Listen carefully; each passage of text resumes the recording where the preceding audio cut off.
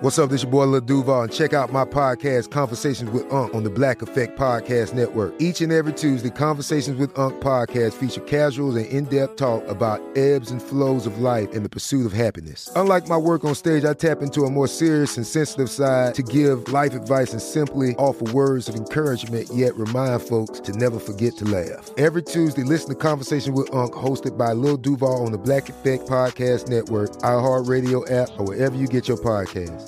Presented by AT&T. Connecting changes everything.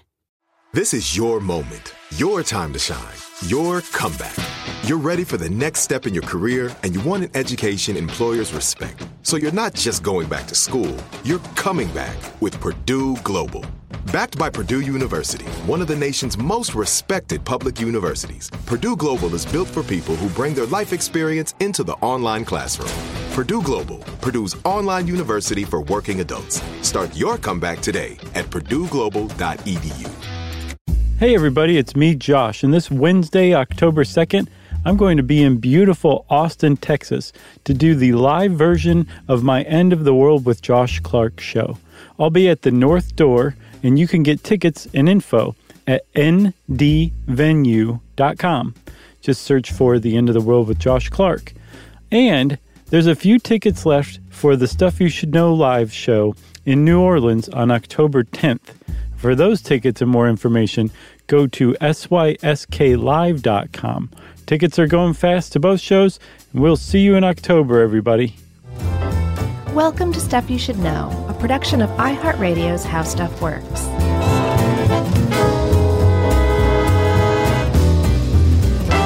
Hey, and welcome to the podcast. I'm Josh Clark, and there's Charles W. Chuck Bryant, and there's Jerry over there. And, like sand through the hourglass, these are the podcasts of our lives. I love that and that beginning so much that I just made an homage to it. Didn't even realize I loved it until it was coming out of my mouth. Really? And I was thinking, God, this is so good. You know, we live in a cancel culture. We might get canceled for that one. For what, the Days of Our Lives reference? Yeah. Just because it was so bad? Yeah. Oh, okay. Yeah. Yeah, we it's an odd time to be alive, isn't it? That's right. We're in the transition. But in true Stuff You Should Know fashion, we are doing an episode on sand after about, a month or so after an episode on sand dunes.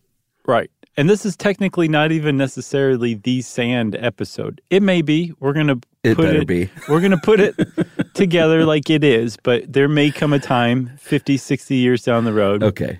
When life extension has really kicked in and we're still doing this, where we're like, we got to do just sand now. Yeah, except by then the episode may be titled, What Was Sand? That's right, man. Because, boy, this episode is depressing. Yeah. And it could be titled Sand, Yet Another Way Humans Are Destroying Our Planet. Yeah. Oh, look, another ecological disaster added to the list. But we need hotels and fake islands.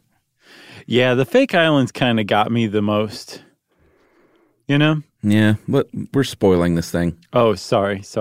So sand, there's a lot of it. So much so that way back in the day, Archimedes, one of our favorite people, used it in a thought experiment called the Sand Reckoner. And in the Sand Reckoner, he created this to start figuring out how to create numbers to express extraordinarily large values.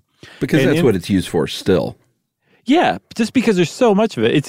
It depends. The world is divided into two types of people, Chuck.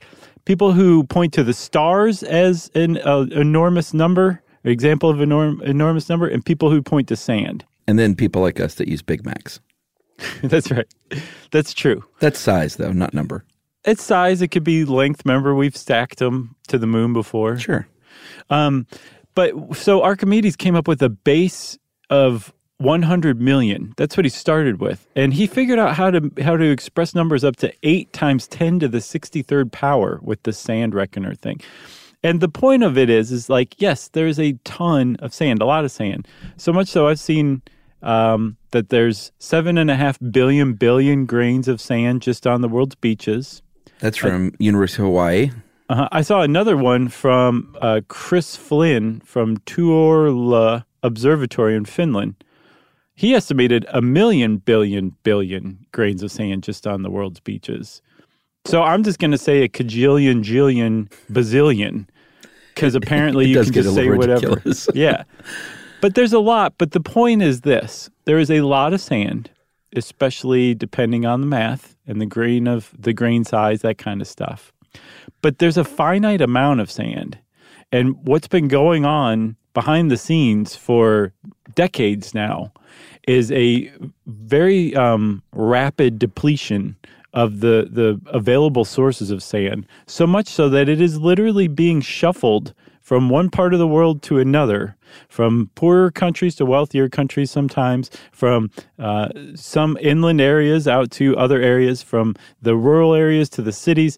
There's a huge sand shuffle going on, and it is proving pretty rough for the environment as a result.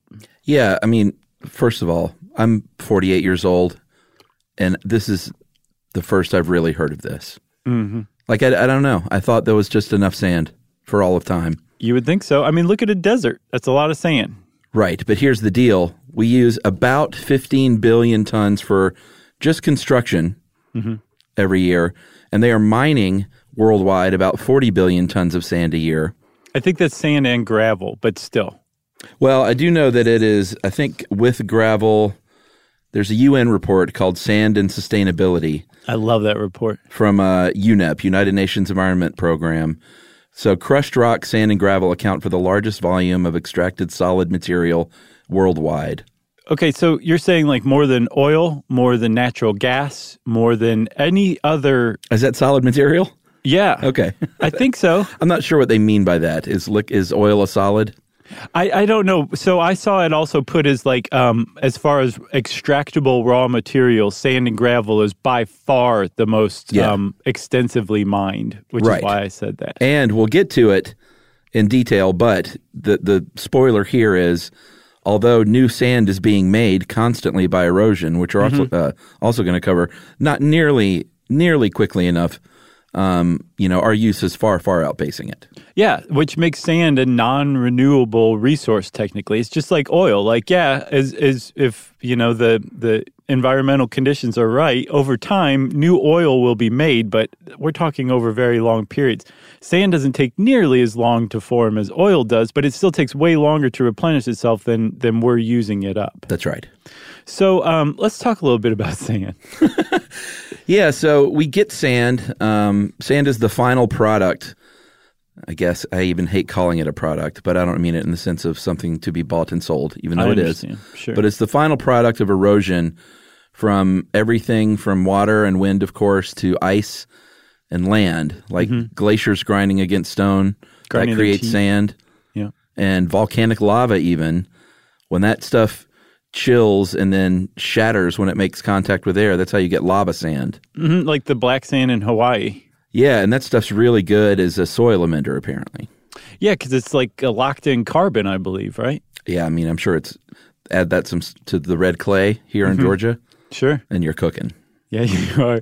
You're cooking with volcanic ash. That's right. There's also rain, the mild bit of like acid that is in rain still, even though we beat acid rain, beat it bad. There's still some in there always, and it weathers rocks, so that helps erode rocks and create sand too. And then you've got geological sources of sand, which is just straight up rocks. You also have biological sources of sand, things like coral, foraminifera, I believe. Okay. Foraminifera. No, foraminifera. I got it. Very, very, very tiny shelled creatures that produce like white or pink sand sometimes. And then there's also, we get sand from the poop of the parrotfish. Did you hear about that? Yeah, we talked about that before. Did we? It didn't strike me. It didn't ring a bell at all. Yeah, it was either. I don't think it was in dunes. I feel like it was further. It must have been coral reefs. Yeah. That's it. Because they actually eat parts of the coral reef accidentally while they're eating food, and then their guts grind up the reef, and then they poop out pure, beautiful white sand, like hundreds of pounds of white sand a year. Yeah, but when you really are talking about sand that most of us think of as sand, We're thinking wind and water generally. Right. Oceans, rivers, and then in the desert, of course, wind.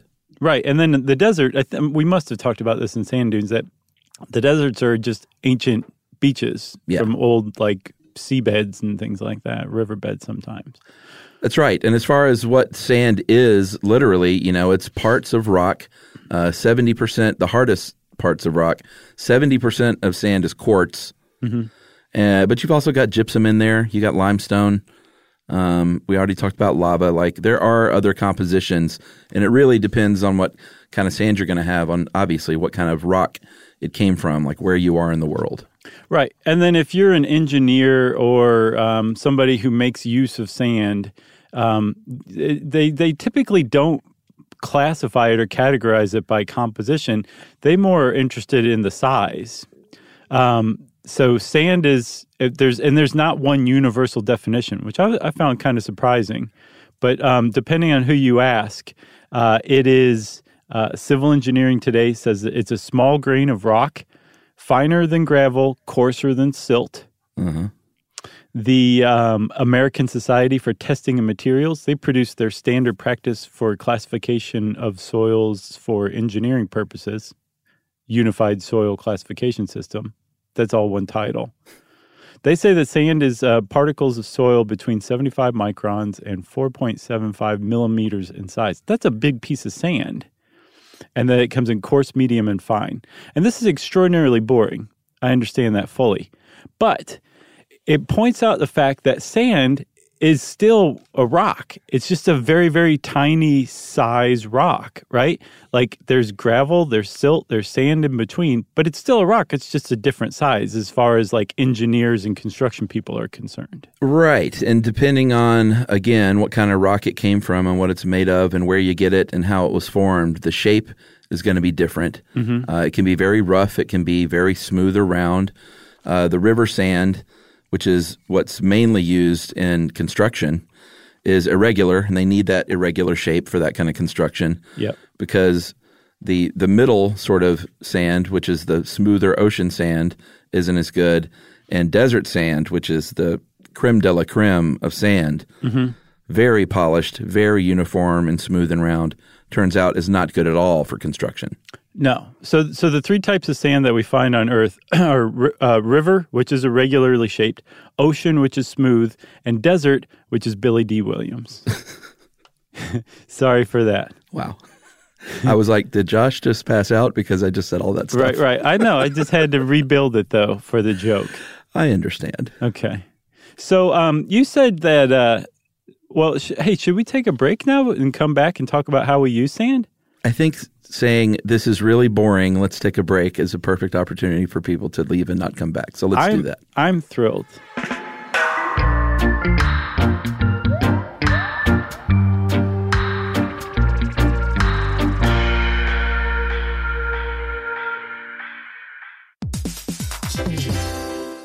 All right, game off. Let's pause here to talk more about Monopoly Go. Because in Monopoly Go, you can team up with your friends for timed tournaments where you work together to build up each other's boards. It's very nice. That's right. And the more you win together, the more awesome prizes you unlock. And there's so much to get. I'm talking about unique stickers that you can trade with friends to complete albums for big prizes, cool new playing pieces to travel the boards with, or hilarious emojis for taunting friends when you smash their buildings or heist their vaults. Plus, Monopoly Go feels new and exciting every day with constantly changing tournaments and challenges, like digging for treasure or a robot pachinko machine. And there's always new timed events that help you win big, like massive multipliers for everything you win or rent frenzies. That's right. There's always something fun to discover in Monopoly Go. So get off the bench and go download it now for free on Google Play or the App Store. Game on! This is it. Your moment. This is your time to make your comeback with Purdue Global. When you come back with a Purdue Global degree, you create opportunity for yourself, your family, and your future. It's a degree you can be proud of, a degree that employers will trust and respect. Purdue Global offers working adults like you over 175 flexible degree programs to meet your specific career goals. These include associate, bachelor's, master's, and doctoral degrees and certificates. Purdue Global degree programs range from nursing to business to communication and more. Whatever your interest, we have the degree that will move you forward. You have the knowledge, you have the experience. Now it's time to get credit for the work you've done and earn the recognition you deserve with Purdue Global, Purdue's online university for working adults. You know you're worth it. We do too. So don't wait another second to get the degree that will take your career to the next level. Start your comeback today at purdueglobal.edu.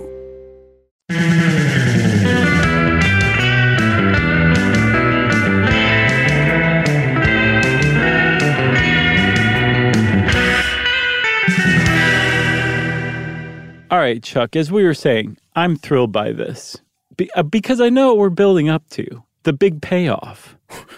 You know? Sand did it in the parlor. Right, exactly. With the rope.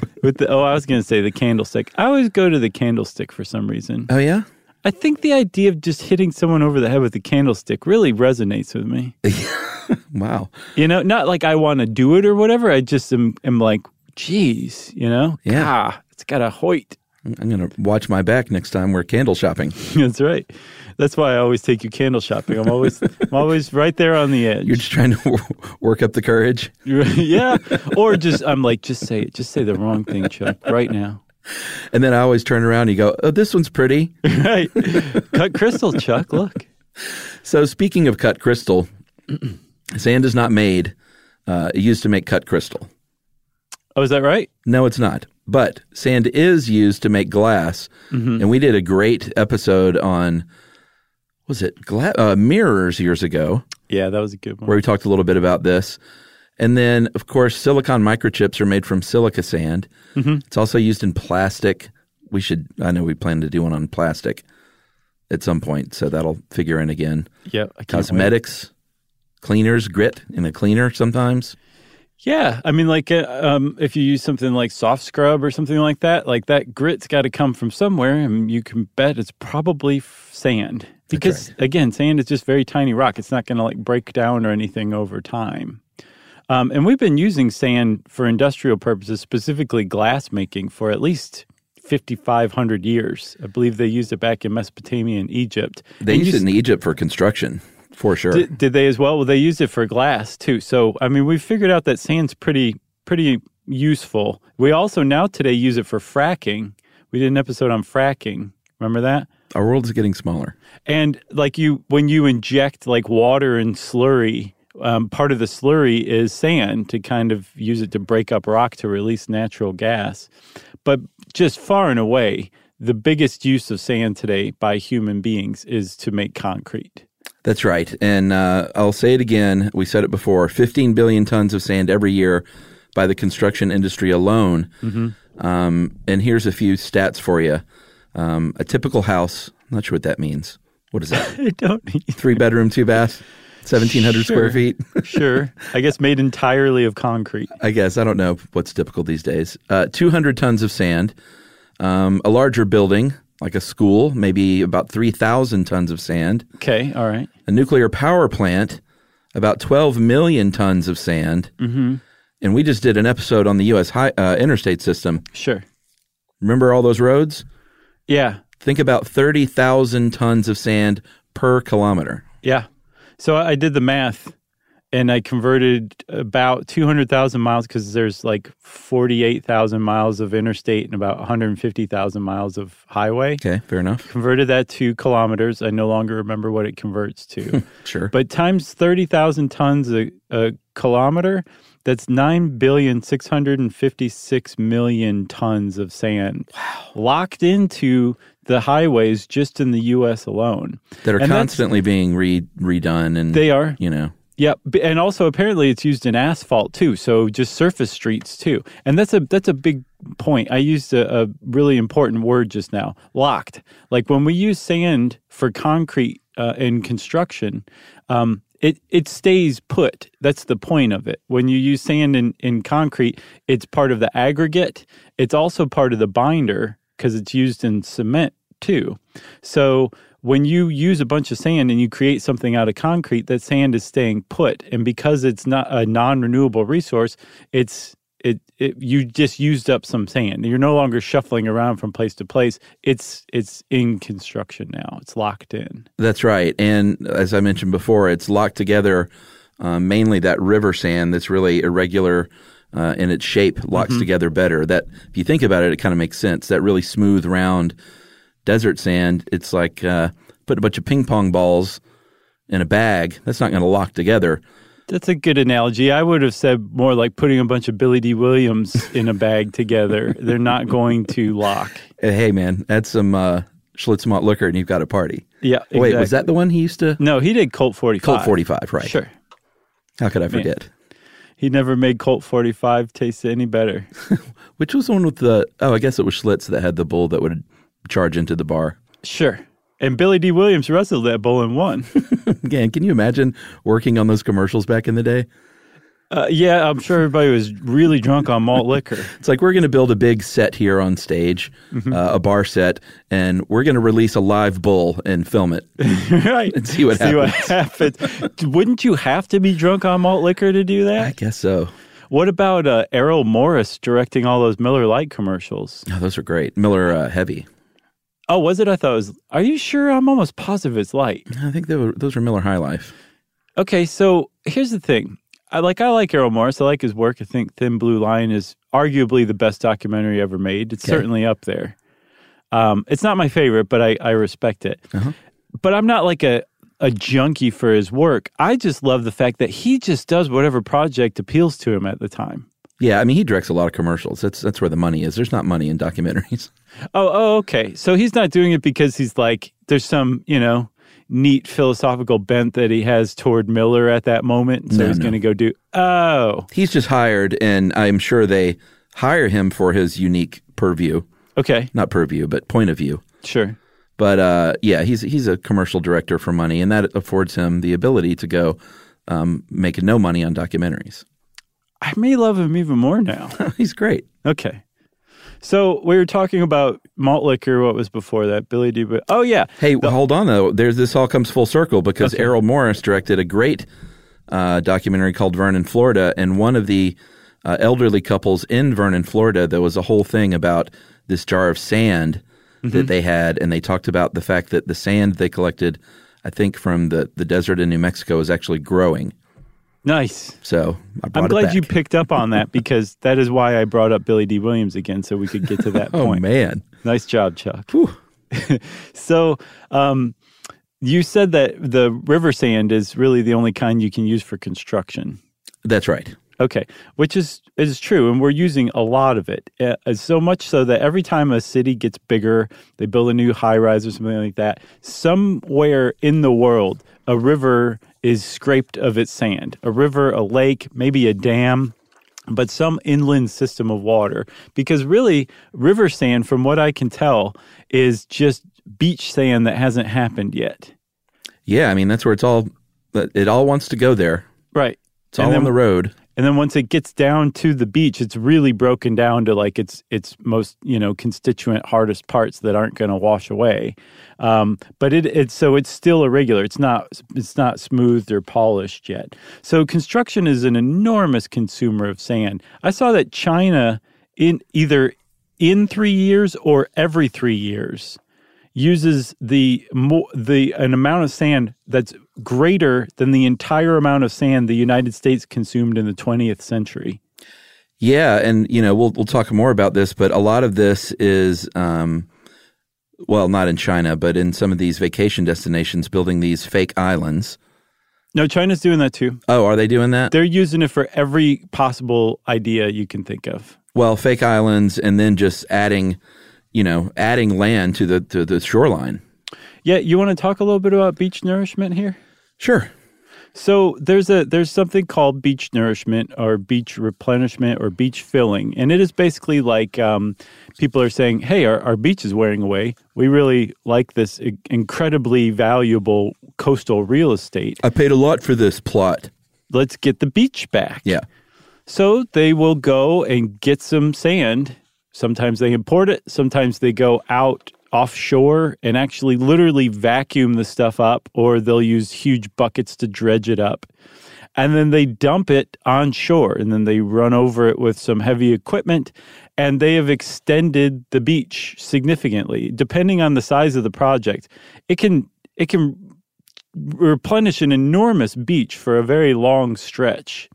And that's beach nourishment. That's a huge use of sand right now, in addition to construction for river sand. But as far as like sea sand and coastal sand, beach nourishment is a big use of it. And then, like you were saying, building artificial islands is a huge use. Like islands that just were never there. It's not replenishing an island. It's, hey, let's build an island here where there really wasn't one. Yeah, and the irony there is there are islands that are disappearing because the sand is being taken away to build islands shaped like palm trees off the coast. Yeah, literally, that's what those islands... So, like, I think in Indonesia, at least 24 islands have literally vanished because they were mined for their sand. And it was moved over to, I guess, Dubai. Is that where it went? I think Dubai. Dubai or Singapore, one of the Singapore, two. those are they're both doing a lot of that. Yeah. Singapore, I think, has created about 50 square miles of land and grown by 20 to 25% as a country, like physically grown because of adding sand. Yeah. But it's just shuffling sand from one part of the globe to another. And, you know, and the one hand, it's like, that's terrible. Like that sand was meant to be there in Indonesia. But Indonesia also has like 1,700 uninhabited islands that are just basically made up of sand. And who said that they had to be there? I think it's there's also something to be said about human ingenuity to say, hey, let's move this island over here and make this other island bigger.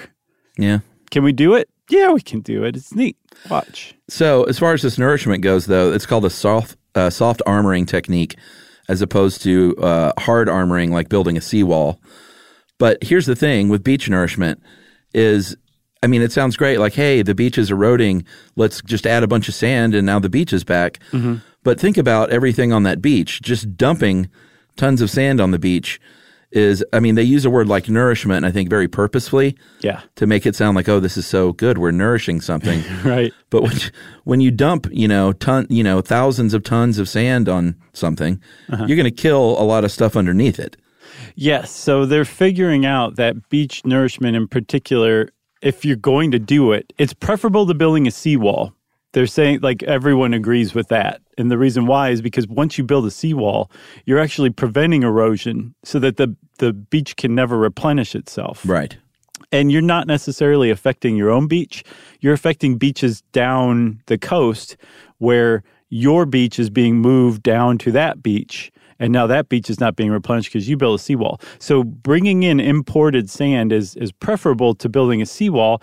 But the problem is like you were saying, you're dumping a bunch of sand in a place where it wasn't before. So you're killing everything in there. And then we humans tend to think of beaches as just a deposit of sand. That's absolutely not correct. There is a lot of life and ecosystems going on in the sand that we can't see. Just because we can't see it doesn't mean it's not there, that are really vital to an area. And it has a chain reaction when you dump an enormous amount of sand onto a beach, in that it kills the stuff that was already there, which means that higher and higher up the food chain, the chain is broken, or the food web is broken. And so you have a lot of animals that just move out of the area because you've just created a literal food desert in that area by dumping this stuff. So they figured out that there's best practices on how to nourish a beach. And part of it is to do it in smaller incremental projects rather than one huge project that just kills everything off. That's a big step one to doing it right.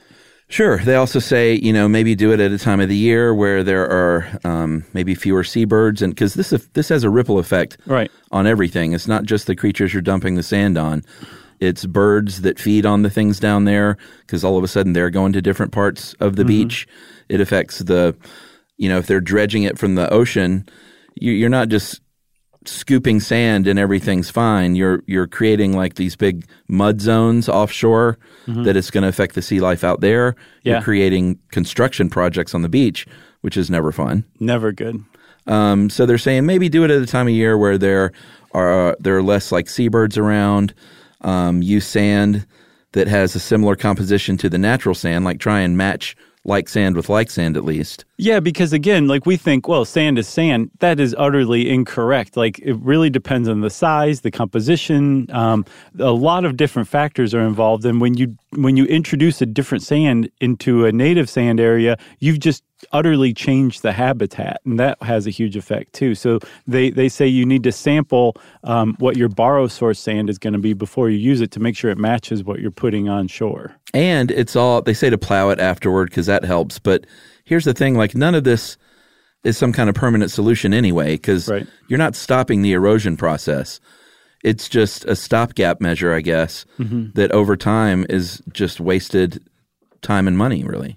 Well, it depends. I think they're figuring out that there might be a useful, least harmful way to do this. And it seems like going out and getting the sand that you put back that was washed out to sea last time and bringing it back is probably the best way to do it.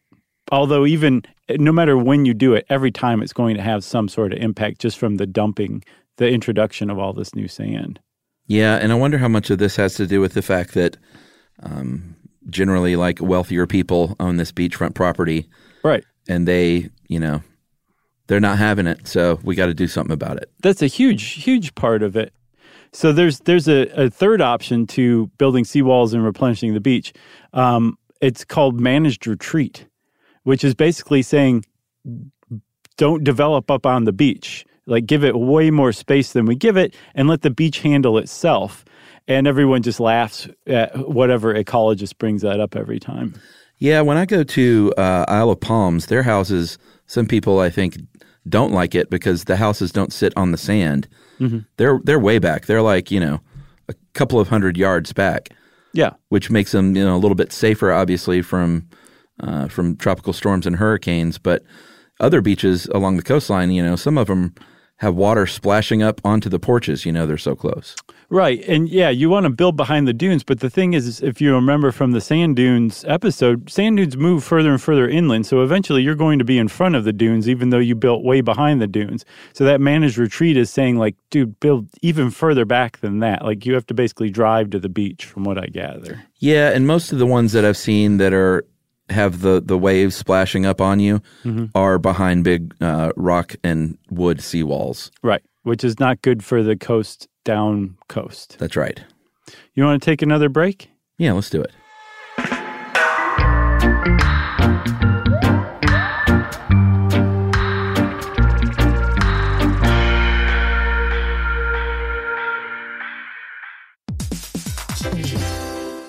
All right, game off. Let's pause here to talk more about Monopoly Go. Because in Monopoly Go, you can team up with your friends for timed tournaments where you work together to build up each other's boards. It's very nice. That's right. And the more you win together, the more awesome prizes you unlock. And there's so much to get. I'm talking about unique stickers that you can trade with friends to complete albums for big prizes, cool new playing pieces to travel the boards with, or hilarious emojis for taunting friends when you smash their buildings or heist their vaults. Plus, Monopoly Go feels new and exciting every day with constantly changing tournaments and challenges, like digging for treasure or a robot pachinko machine. And there's always new timed events that help you win big, like massive multipliers for everything you win or rent frenzies. That's right. There's always something fun to discover in Monopoly Go. So get off the bench and go download it now for free on Google Play or the App Store. Game on. This is it. Your moment. This is your time to make your comeback with Purdue Global. When you come back with a Purdue Global degree, you create opportunity for yourself, your family, and your future. It's a degree you can be proud of, a degree that employers will trust and respect. Purdue Global offers working adults like you over 175 flexible degree programs to meet your specific career goals. These include associate, bachelor's, master's, and doctoral degrees and certificates. Purdue Global degree programs range from nursing to business to communication and more. Whatever your interest, we have the degree that will move you forward. You have the knowledge, you have the experience. Now it's time to get credit for the work you've done and earn the recognition you deserve with Purdue Global, Purdue's online university for working adults. You know you're worth it. We do too. So don't wait another second to get the degree that will take your career to the next level. Start your comeback today at purdueglobal.edu.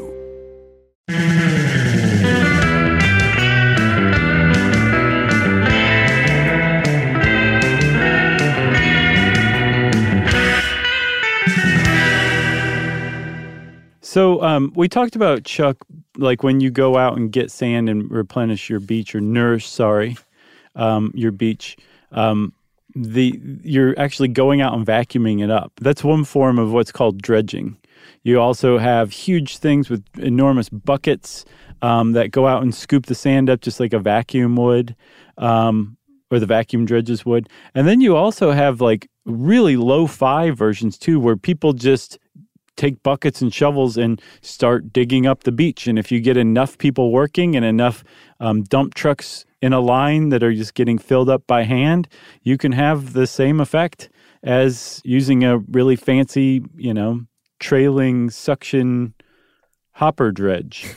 Yeah, about half or more of this stuff is usually illegally mined. So when you see humans diving, which they will do, that's, I think in Morocco about half the sand is illegal from the coastline. And when you see these boats, there's a great article in Wired called The Deadly Global War for Sand, written by Vince Basir in 2015. Nice. Highly recommend people read this one because they get into the black market for sand and the illegal sand trade and the fact that, there's this one farming village where this man was straight up murdered because for 10 years he'd been campaigning to authorities to get what's called the sand mafia shut down. So they will straight up murder people. In India, the sand mafia has killed hundreds of people. Yeah, including like cops. Oh, yeah, government officials, the bribes. I think in 2010, dozens of Malaysian officials were charged with accepting bribes, sexual favors. Even if you have a permit, I think in some of these places, Bali, for instance, 70% of sand mines have no permits. And even if you do have a legal permit, you're using bribes and kickbacks to dig deeper and wider. So there are at least a dozen countries where illegal smuggling is just perpetually going on. Right. Like sand. We're talking sand here. We didn't accidentally traipse into like heroin. We're talking about sand. Yeah. That's how much of a demand there is for it.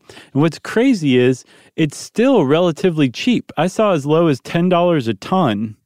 Ed has in here up to, I think, has $20 to $40 a ton. And granted, sand is very, very heavy. So like a ton is something like a cubic yard, I believe. Yeah.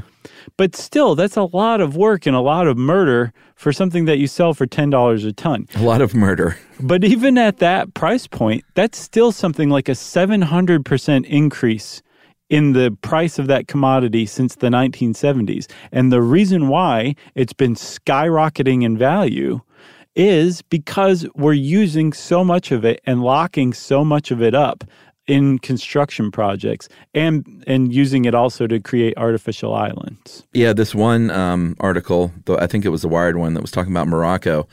They said, parts of Morocco now look like the surface of the moon, whereas years ago there were, sandy beaches, and now they're rocky. So the irony is they don't have any more beaches because they're taking all the sand to use to build hotels and fake islands to attract people to beaches. Right. So it's just basically a shuffling of sand around the globe in that sense. Yeah. But river sand, that's different. And no matter how you extract sand or where you extract it from, you are deeply impacting the local ecosystem. Like turning a beautiful beach in Morocco into the surface of the moon is going to have some negative effects. Same thing goes for river dredging as well.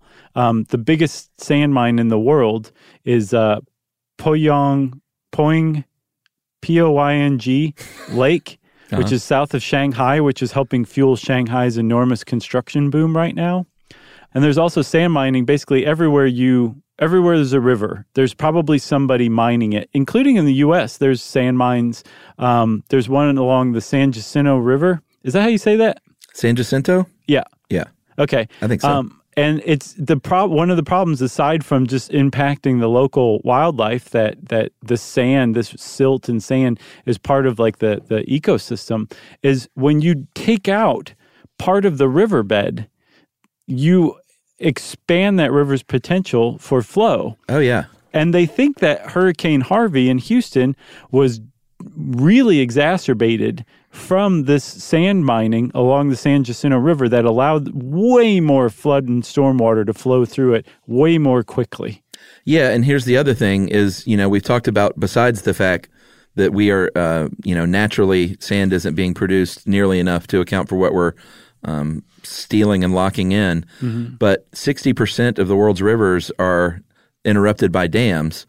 So even if it were in an ideal case, like producing enough sand to kind of be equal, it's not getting down to the mouth of the river where it all wants to eventually go. No, but I did see that one thing you can do is, if you're a sand mining company, you'd be very smart to make a contract with a dam operator and say, you need the sand out of your dam, right? I can get it out. Just let me take it for free. And you've solved two problems, right? But because we're consuming sand at about double the rate of production for river sand, about half of that sand you get out of a dam should be brought back up to the river and basically spread through the head of the river. Yeah. But they're not going to do that because they can sell it instead. But yeah, as Ed puts, our ecological disasters are creating problems for our other ecological disasters. Yeah, but going back to the ocean sand, which can be illegally mined from the ocean floor by people diving, they're also exploiting people and workers because there's I was trying to get a pay rate, and this one guy, 41 years old, dives 200 times a day. This is from that Wired article, and he makes $16 a day. And their families are all at work, and they're literally diving off of boats with buckets. Yeah. And then swimming back to the top, like John Steinbeck style, and putting sand in a boat. Right. With a bucket of sand, which is not exactly light. That's a really dangerous thing to do. Yeah, in India, where I think it's got the worst problems, they're trying to do stuff. But from what I've gathered, it's sort of, a lot of it is for show. Like anytime someone new is elected or there's a new person in power, they make a big show about stopping the sand wars and the sand trade. Right. But it's a country of 1 billion people, and it has got hundreds or probably thousands of illegal operations going on. And you shut one down, another pops, 10 more pop up. Right. And it's so corrupt and violent that it's looking pretty grim as far as hey, let's really stop this from happening.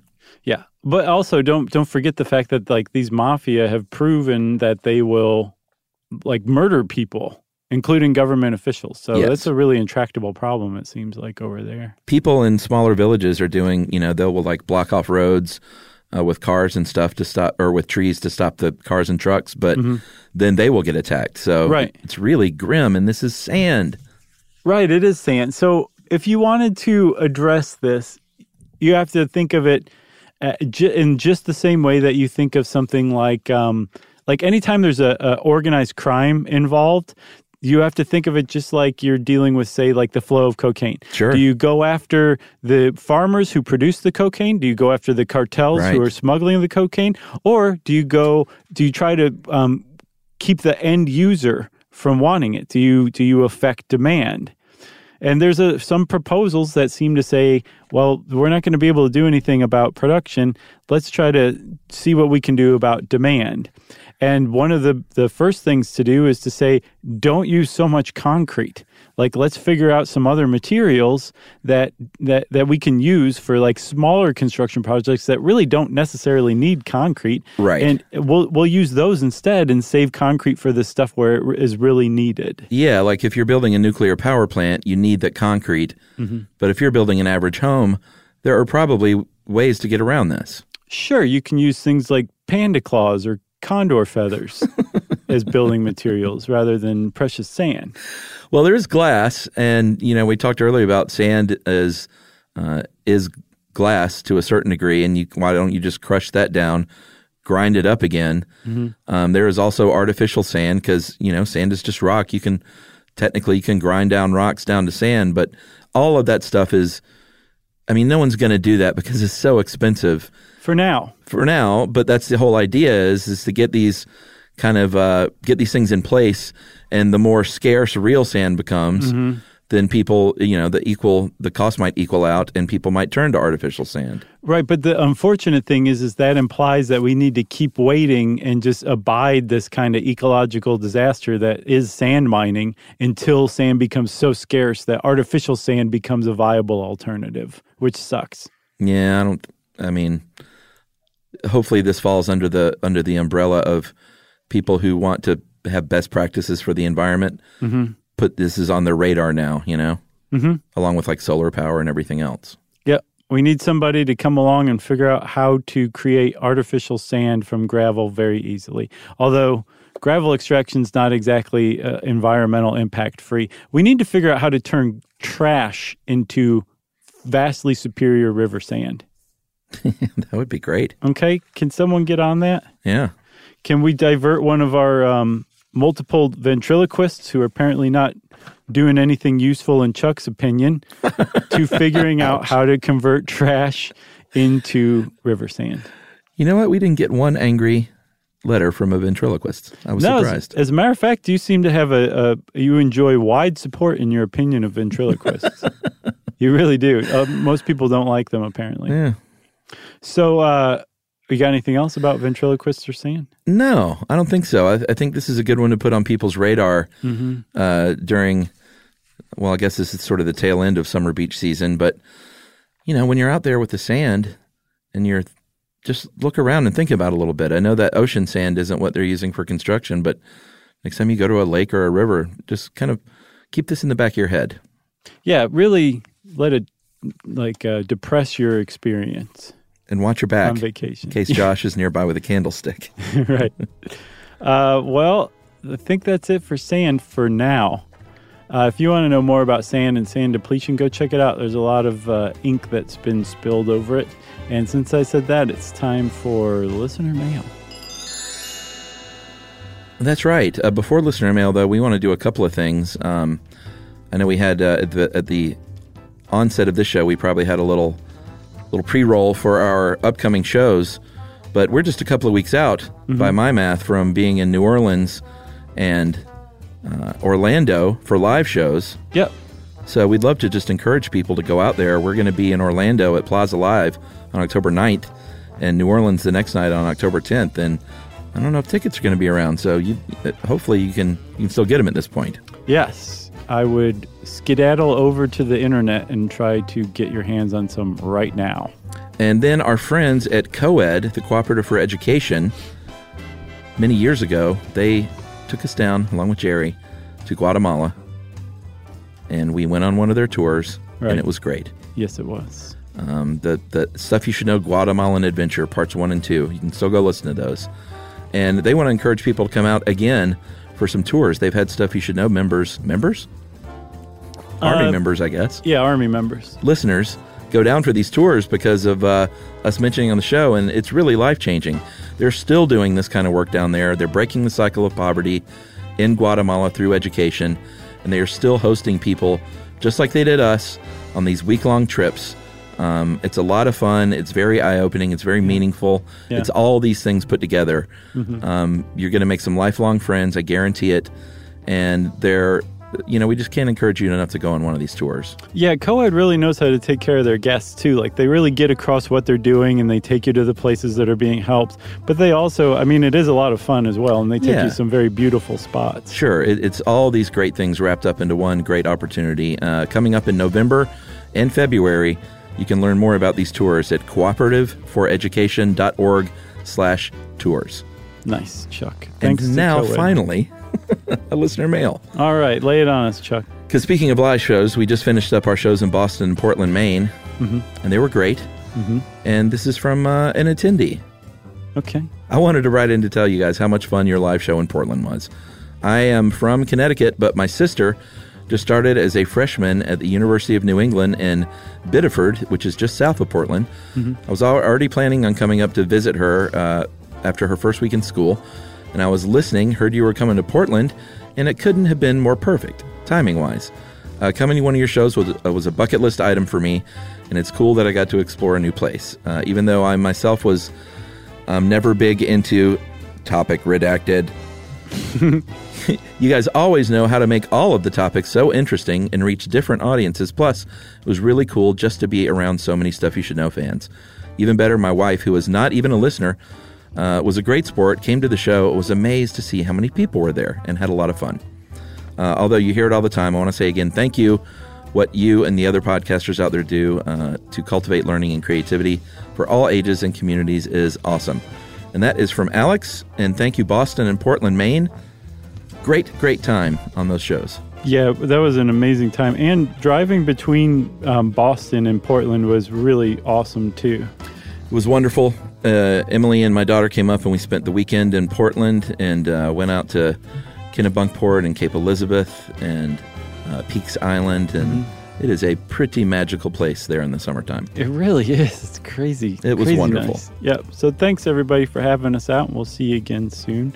Well, if you want to get in touch with us, you can go on to Stuff You Should Know and follow us on our social stuff. And then you can also just send us a good old-fashioned email. Wrap it up, spank it on the bottom, and send it off to stuffpodcast@iheartradio.com. Stuff You Should Know is a production of iHeartRadio's How Stuff Works. For more podcasts from iHeartRadio, visit the iHeartRadio app, Apple Podcasts, or wherever you listen to your favorite shows.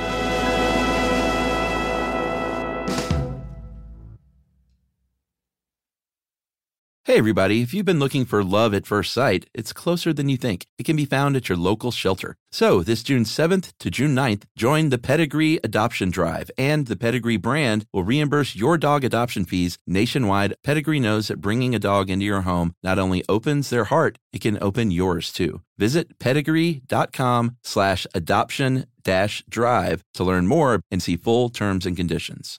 Childproofing people's homes is hard. But Duracell is making it just a bit simpler. Not only are they committed to educating parents, caregivers, and medical professionals about the importance of battery safety, they make the only lithium coin batteries with a non-toxic bitter coating to help discourage children from swallowing them. Duracell even features child-secure packaging designed to avoid accidental opening. Learn more at Duracell.com/powersafely. Available on 2032, 2025, and 2016 sizes.